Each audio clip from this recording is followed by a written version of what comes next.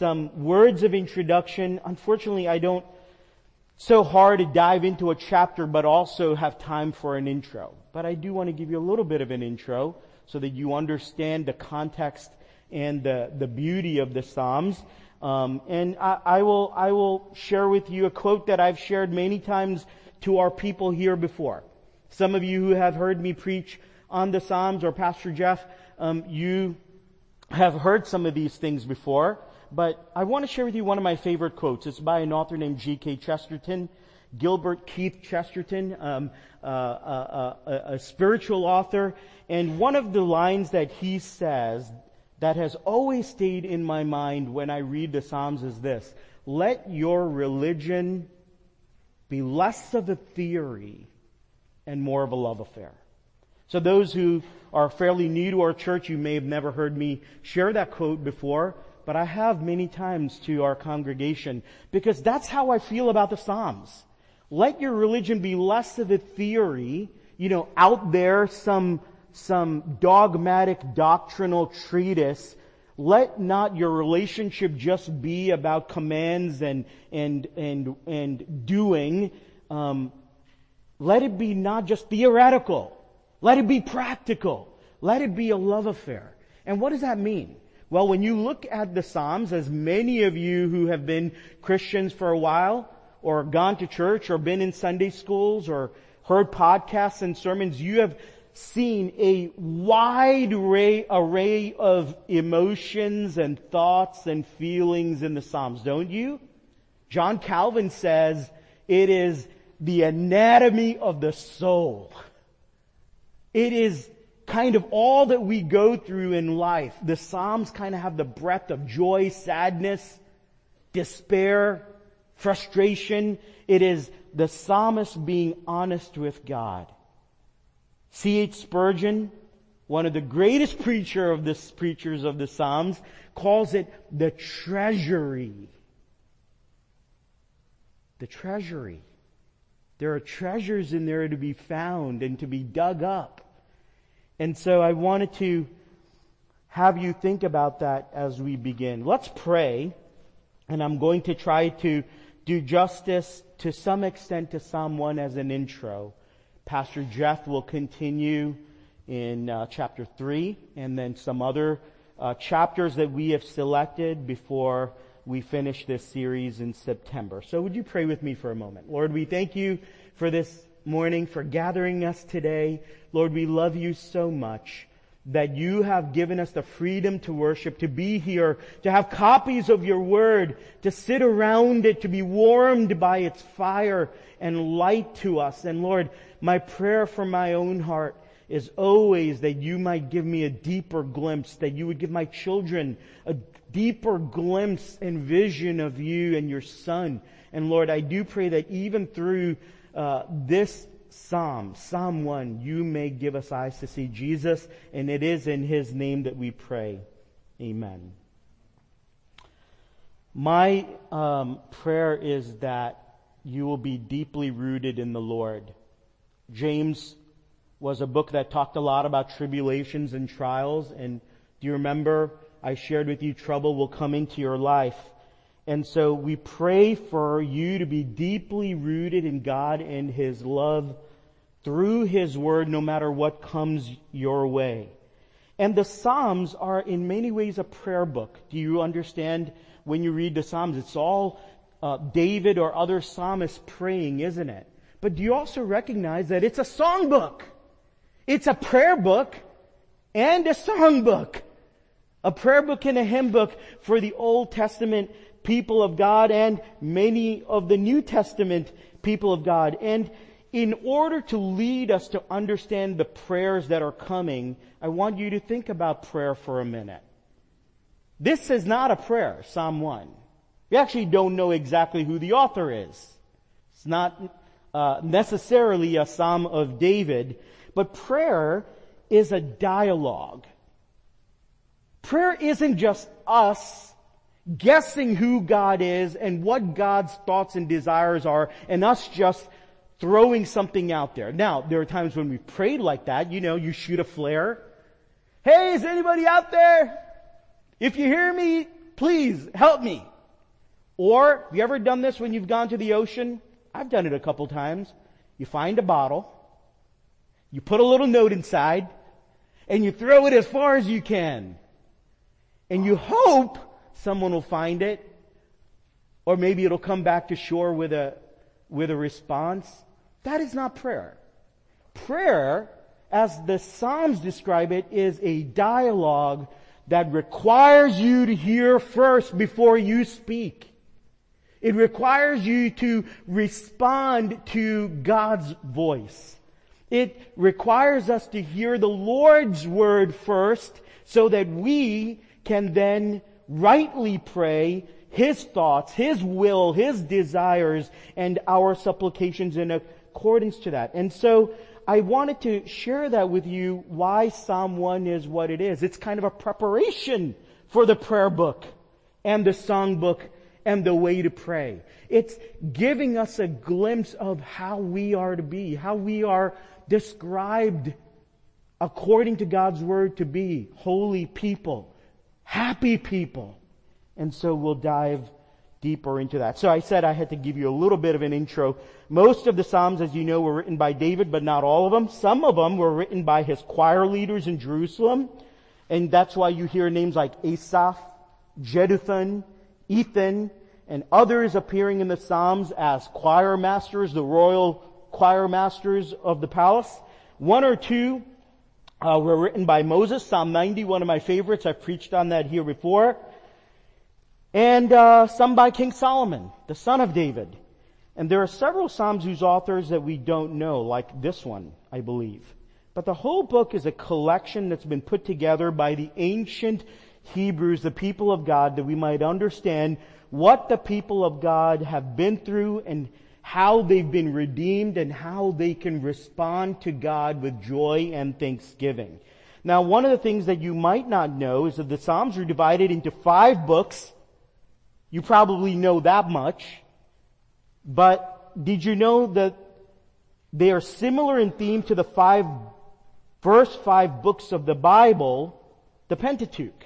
In other words, they correspond to Genesis, Exodus, Leviticus, Numbers, and Deuteronomy. And I don't have time to go deeper into this today. But the first book of Psalms ends with Psalm 41.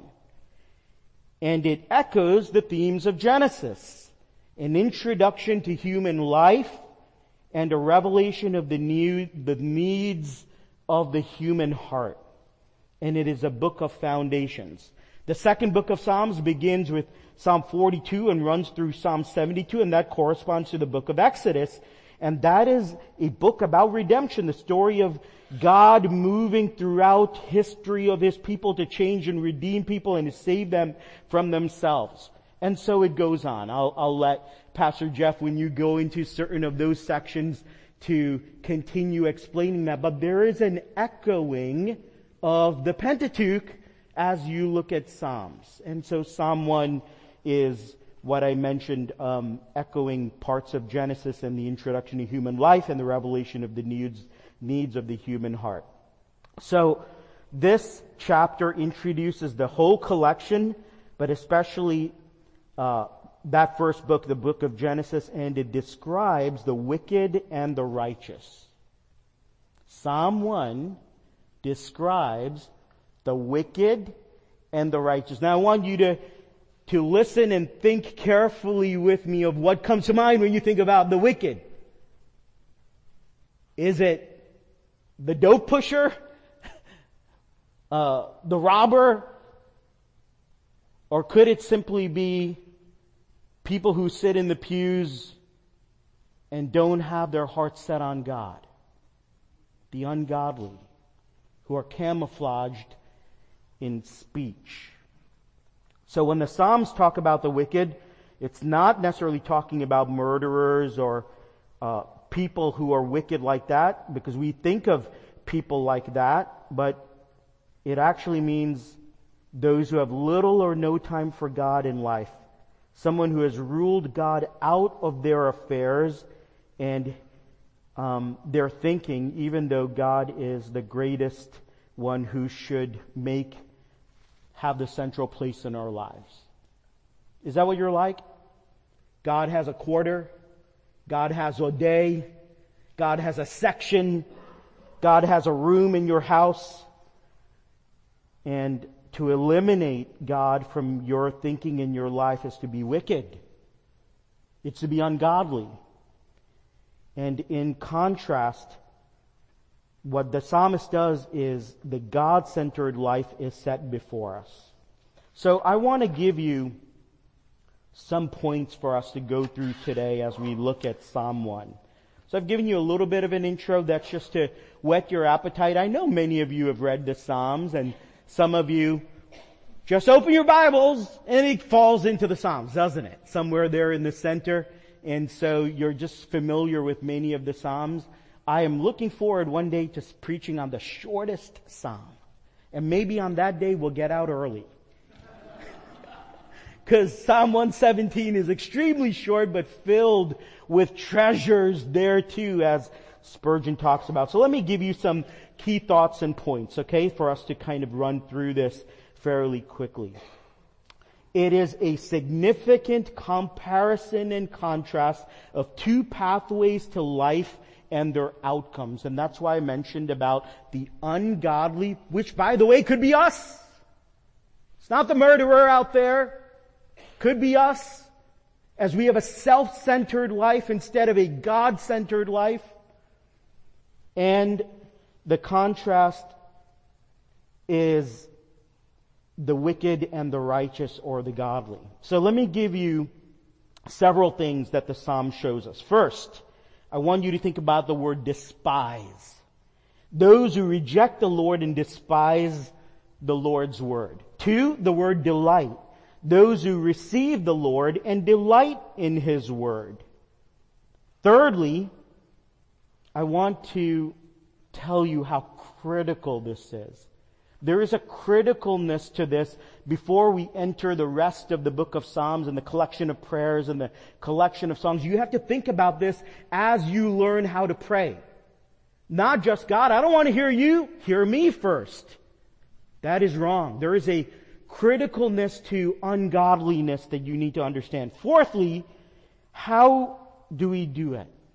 How do we delight in the Lord? How do we be this kind of godly, righteous person? And fifthly, I just want to speak honestly with you about a couple of very, very important applications. So let's dive in there. Those who despise God's word.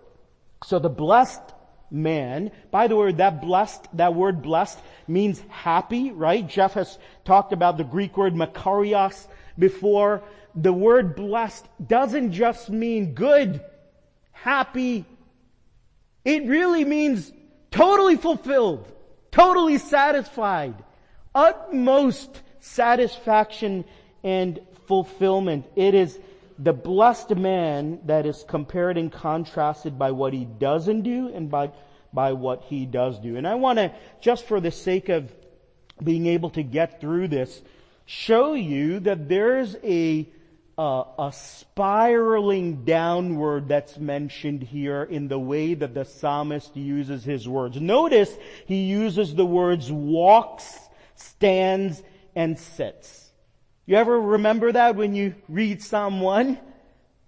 Blessed is the man who walks not in the counsel of the wicked, nor stands in the way of sinners, nor sits in the seat of scoffers.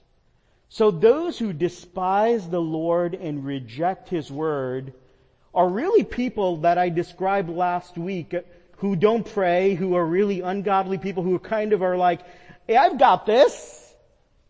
I'll call you God, don't call me. I'm on top of it. Things are going well. I'm smart enough.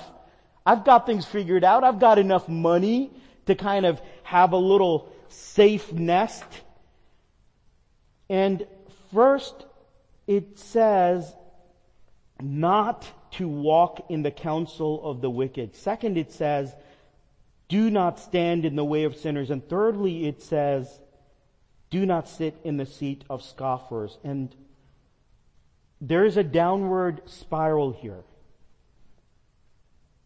When you're walking, you're associating yourself with people that you shouldn't And I don't want you to misunderstand me. It's not that we shouldn't be associating with everyone and all kinds of people at all levels of their faith walk. But I'm talking about people who are clearly against the Lord and His Word.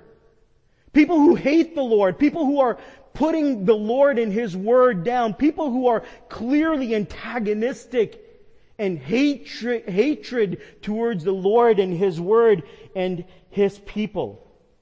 And that's why it says, do not walk among them. Do not associate with them. We know that there are people like that out there, and we should be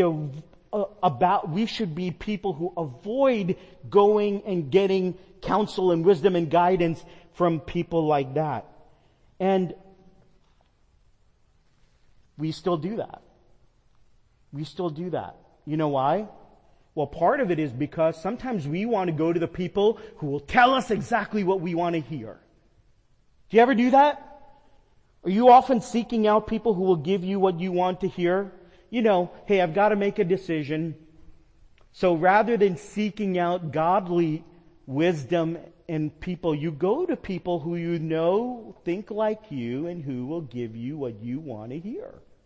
And so you keep going until you get to that person. Until you hear what you want to hear. Friends, I want to tell you something. Young people who can hear me, listen. Choose godly friends who will speak truth to you, not just what you want to hear. So let me come to standing. The next place we find this person is standing in the way of sinners. Finding the wrong counsel leads you to hang out with the wrong people, and now is knowingly stopping and lingering and associating with the people that he shouldn't be with. That's a real thing. That happens. When we receive bad counsel, it will lead to other kinds of conduct, and through that downward spiral, you know what happens next? Next, you're sitting. You're sitting in the seat of scoffers. You're a fixture in the presence there. And you know what that kind of shows me? You're getting comfortable. Now you're the one giving that advice. Now you're the one who's thinking the same thing. Now you're the one who's saying, hey, it's okay to do this. You're making yourself at home with them. No longer seeking godly counsel. Now that person is the counselor, scoffing at those who spend their time trusting the Lord and His Word. How are your friendships and relationships? I'm a firm believer that we need to get out of the walls of the church and interact with unbelievers. Listen, go to the people who serve you. Your oil change place, your grocery clerk. Have conversations, know their names. I think I know all the employees at Costco. I'm there often enough, and every once in a while I seek out one of the ones that I've talked to before and say, hey, how's it going? Have you been home yet? There's a young lady who's from Jackson, New Jersey, home of Six Flags. And every time I see her at Costco, I ask her, hey, have you been to Jackson recently? And we have a conversation, we talk a little bit more, and I get to know them. So do not avoid people who are different than you at different levels of their faith walk, but choose wisely who you are getting life advice and guidance and counsel from. Because itching ears will go to the ones who will give you what you want to hear. Who'll say, it's okay. Everybody's doing this. It's fine.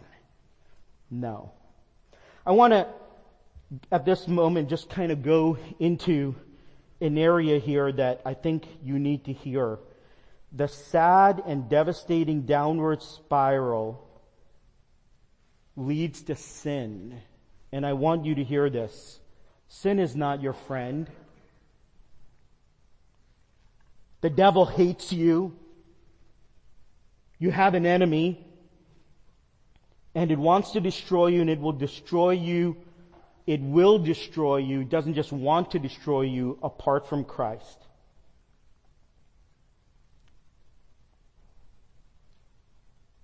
If you're struggling today with some kind of sin,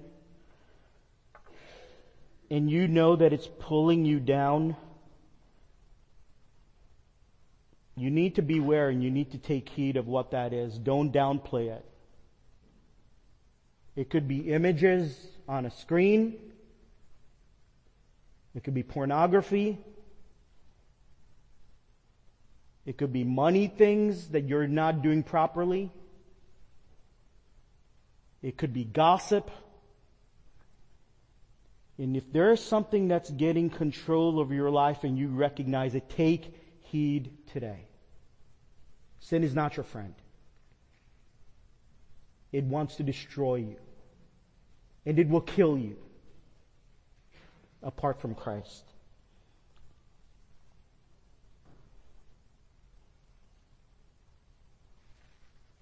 Let me go a bit further.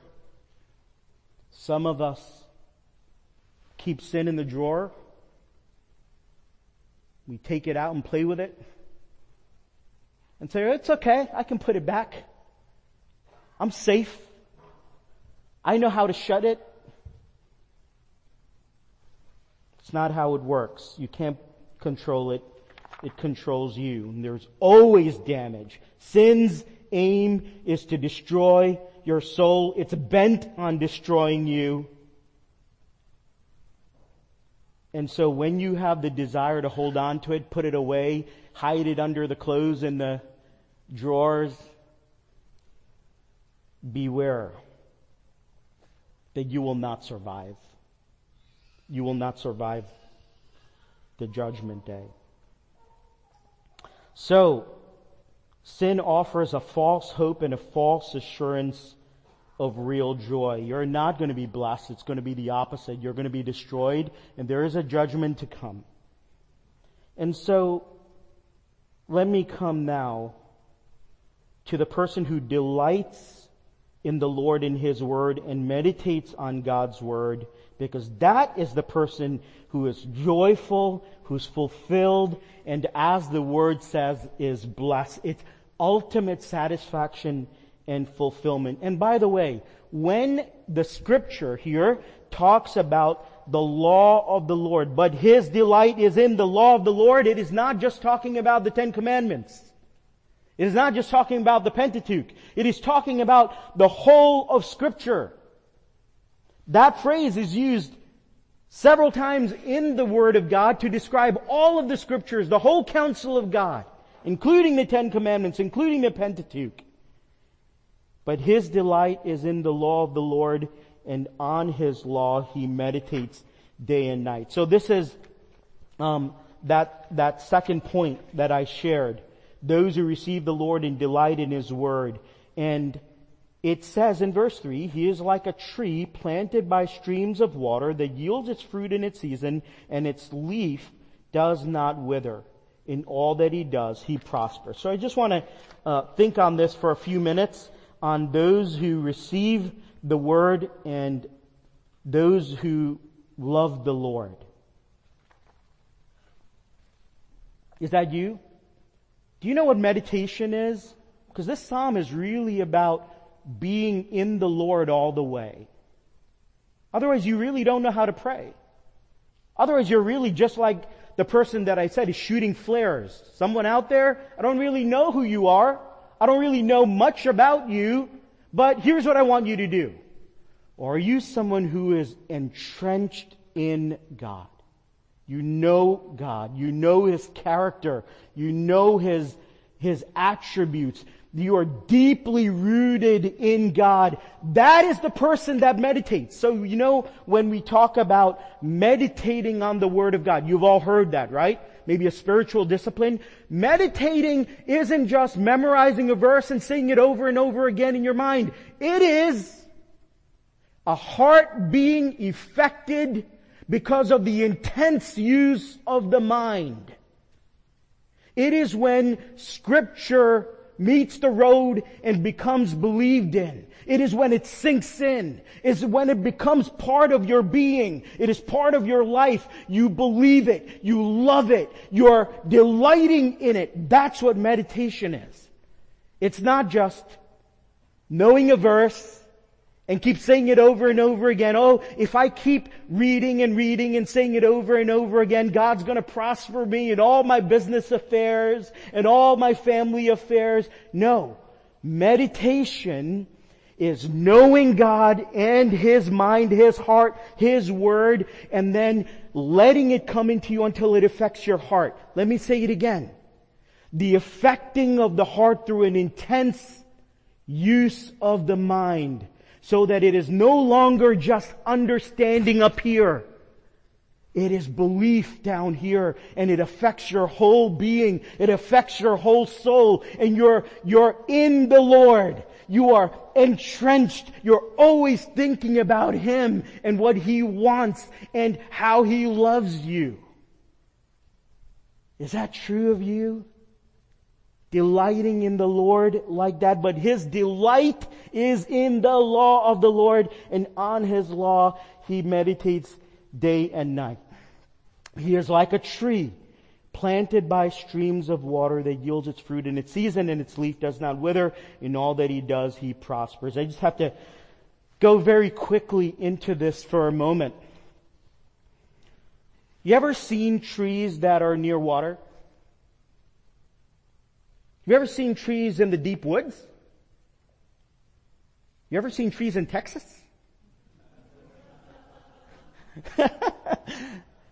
Go sometime on vacation by trees that are planted by water, and you look at it and you're like, wow, vibrant, green. Even if they're not evergreen, they're just vibrant with, you could tell. And here's where I'm going with this. A tree that is planted by streams of water are ones that have roots that go deeper and deeper and deeper through the years, even through droughts. But because they're near the water, when the drought comes, the roots actually go even deeper looking for the water.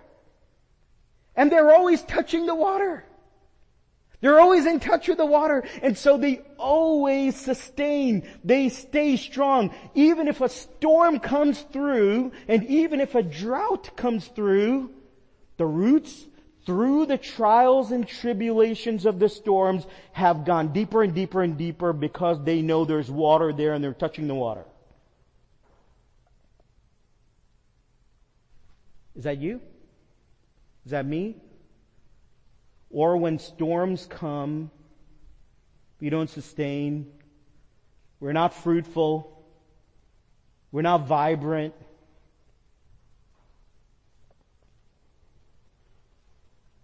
The vitality that you see shows that they're healthy, they're strong, their leaves are more green than the ones that we encounter in other places. And that's the person who is deeply rooted in the Word of God. That even though there's a drought, even though bad things come, because they will come, even though you're going through problems, the roots are touching the water because they've learned to go deeper and deeper down. You're going to stand. You ever seen palm trees? You know, India has palm trees. When I've gone with my mom and dad, I used to remember palm trees and coconut trees. But you've seen this in Florida too. They can bend to like 40 degrees and still be strong. That's what we are called to be like. And one of the things that we are shown is when we are deeply rooted in these streams of water, we will have godly wisdom to be aware and to see the dangerous downward spiral that we mentioned before, walking, standing, and sitting, and what the evil one does. Can I give you just a quick glimpse of the devil's way with us? And to beware his schemes. And this is maybe a little summary of how the evil one works to destroy us. We're in a battle with the enemy who never quits fighting against us because he hates us. He wants to destroy us. So first he'll come to us and he'll tickle your ears with the things you want to hear. Then he'll convince us to do the things we know we shouldn't do. And then we'll go ahead and do them. And then once we've done it, You know what he does? He circles back around, exposes your guilt, and makes you feel shameful, and then tells us into our ears that we're worthless and not suitable for God and His love and forgiveness. That's how he does it. He has a plan. He has a scheme. He gets it into us, makes us do what we don't want to do, and then exposes our guilt and shame and tells us God does not love you. You're not suitable for the Lord. And that's how he begins to destroy us. Are you a people that has that kind of deep rootedness? I hate to do this, but I'm going to quote the Lord of the Rings. You guys know I love the Lord of the Rings, but I've made enough comments where, you know that I think there are other movies out there. You can't just be watching the Lord of the Rings all the time, but there's so many good things in there, isn't it? One of my favorite characters was a character named Pippin. You remember Pippin? I used to, even in the movie, watch Pippin's face. Of course, it's just an actor. It's not as vivid as the imagery that we get through the books. But there is a scene where palpable darkness is descending over Middle Earth, and the splintered fellowship is driving east toward Mordor, and this hobbit named Pippin looks at Gandalf. I always used to love the way Pippin would look at Gandalf. He would look at Gandalf's face and try to read. He would be in awe of Gandalf and in wonder of Gandalf, but also trusting in Gandalf, that Gandalf would somehow rescue them or help them and so forth. Listen to this. Pippin glanced in some wonder at the face now close beside his own, for the sound of that laugh that had been gay and merry. Yet in the wizard's face he saw at first only lines of care and sorrow. Remember what they were up against, right? So Pippin's looking into Gandalf's face, trying to read it. Hey, is he worried? Are we doomed?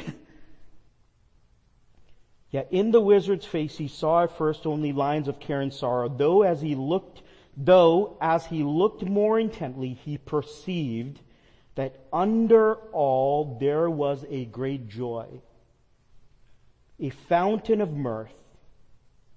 Listen to this. Enough to set a kingdom laughing were it to gush forth. In the wizard's face he saw at first only lines of care and sorrow, though as he looked more intently he perceived that under all there was a great joy, a fountain of mirth, enough to set a kingdom laughing were it to gush forth.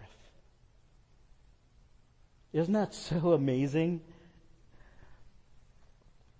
On the outside, there's always lines of sorrow and care, but underneath there is a deep joy that could set the whole kingdom laughing were it to gush forth. Do you have that fountain of mirth? Do you have that depth of joy that really can't be taken away with circumstances? I'm going to tell you something as we kind of finish up here. You know what the stream of water is?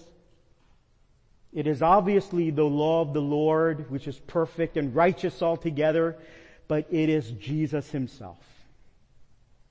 The stream of water is Jesus Himself. It is the stream of water that is life-giving, the one who stood at the well with the Samaritan woman and said, "Do you want to have water where you'll never thirst again? I am the living water." And you see, what you get when you delight in the law of the Lord is not just scripture verses, it is the message of the whole Bible, which is Christ. His life that you couldn't live and His death that you couldn't have died, and the perfect redemption because of an amazing love. It is the gospel story. It is the gospel message that is the stream where your roots are going down into. Friends, I don't know how else to say this, is you get eyes to see Jesus and you get Him. That's what the Word of God is. There's one scarlet thread throughout all of the Scriptures, and you have heard that in our church. It all points to the Son of God and the redemption that is found in Him. The book of Exodus is a pointing to the one who is the ultimate Redeemer, right? Joseph is a type of one who saves his brethren and says, come and live with me and I will prepare a house for you and you will live with me forever and one day I will be back for you. All of the Scriptures point to Christ. And He is the central being. He is the central person. He is the one who is the stream of water, and that's what you get.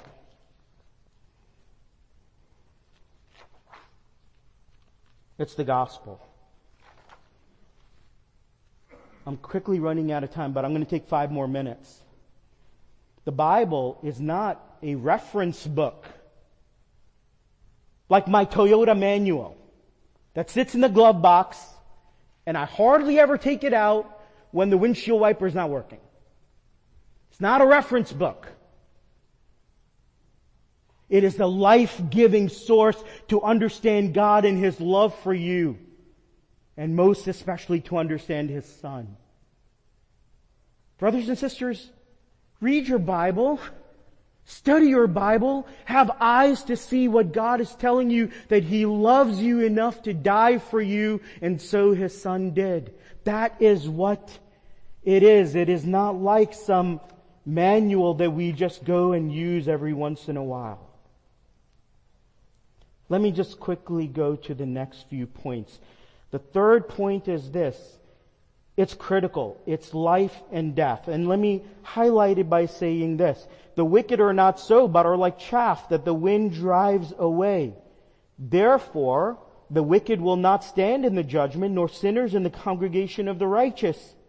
Let me also read 6b. But the way of the wicked will perish. Why do I say that it's critical?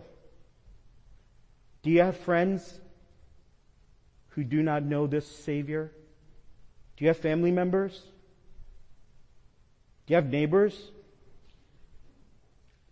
Do you realize that without knowing the Word and seeing Christ, there is an urgency to our prayers? There should be an urgency to our involvement in missions. There should be an urgency to our giving to the work of the Lord. And there should be an urgency, listen, people here at our church, to being part of the mission and the vision of Trinity Presbyterian Church. You aren't here just to be fed on Sunday mornings or to go to Sunday school class.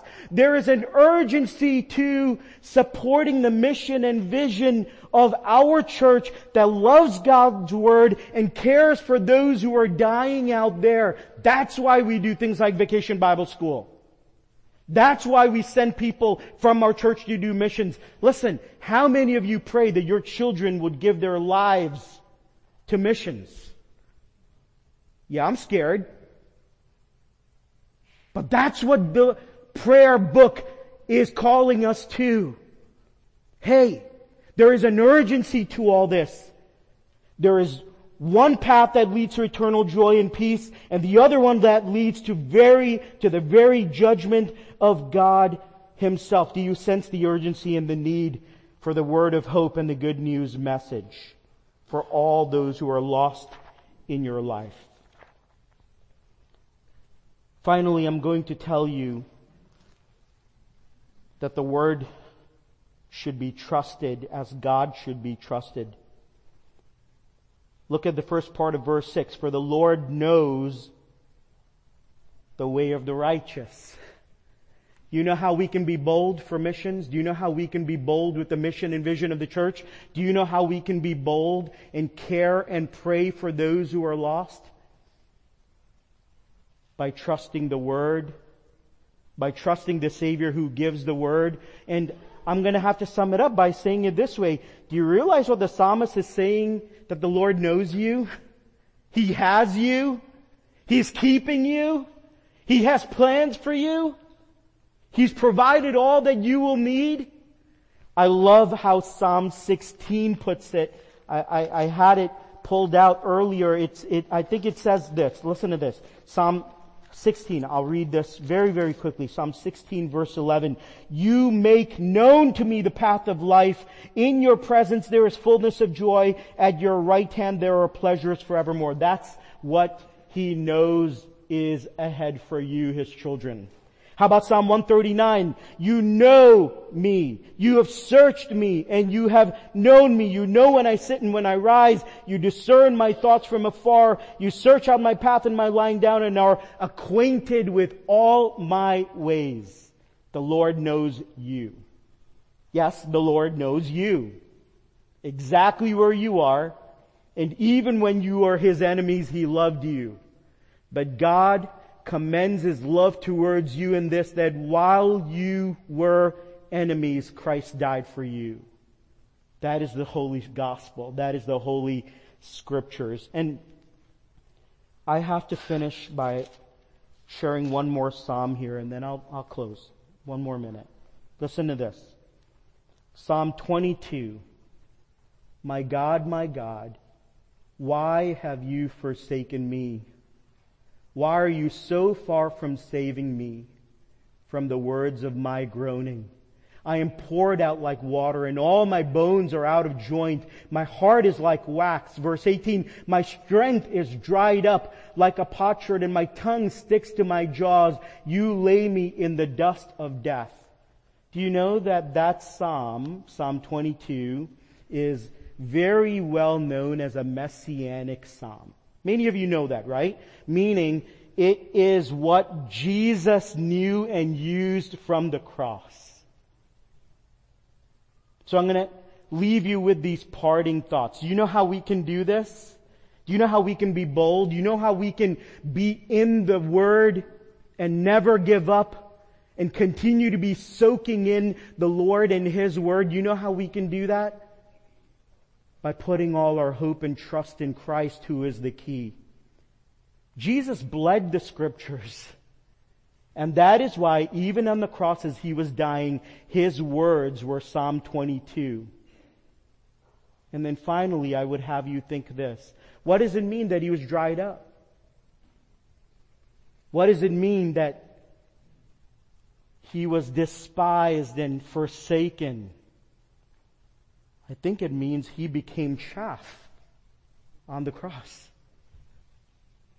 I think He means that He became the wicked and the punishment of the wicked and the chaff that gets blown away.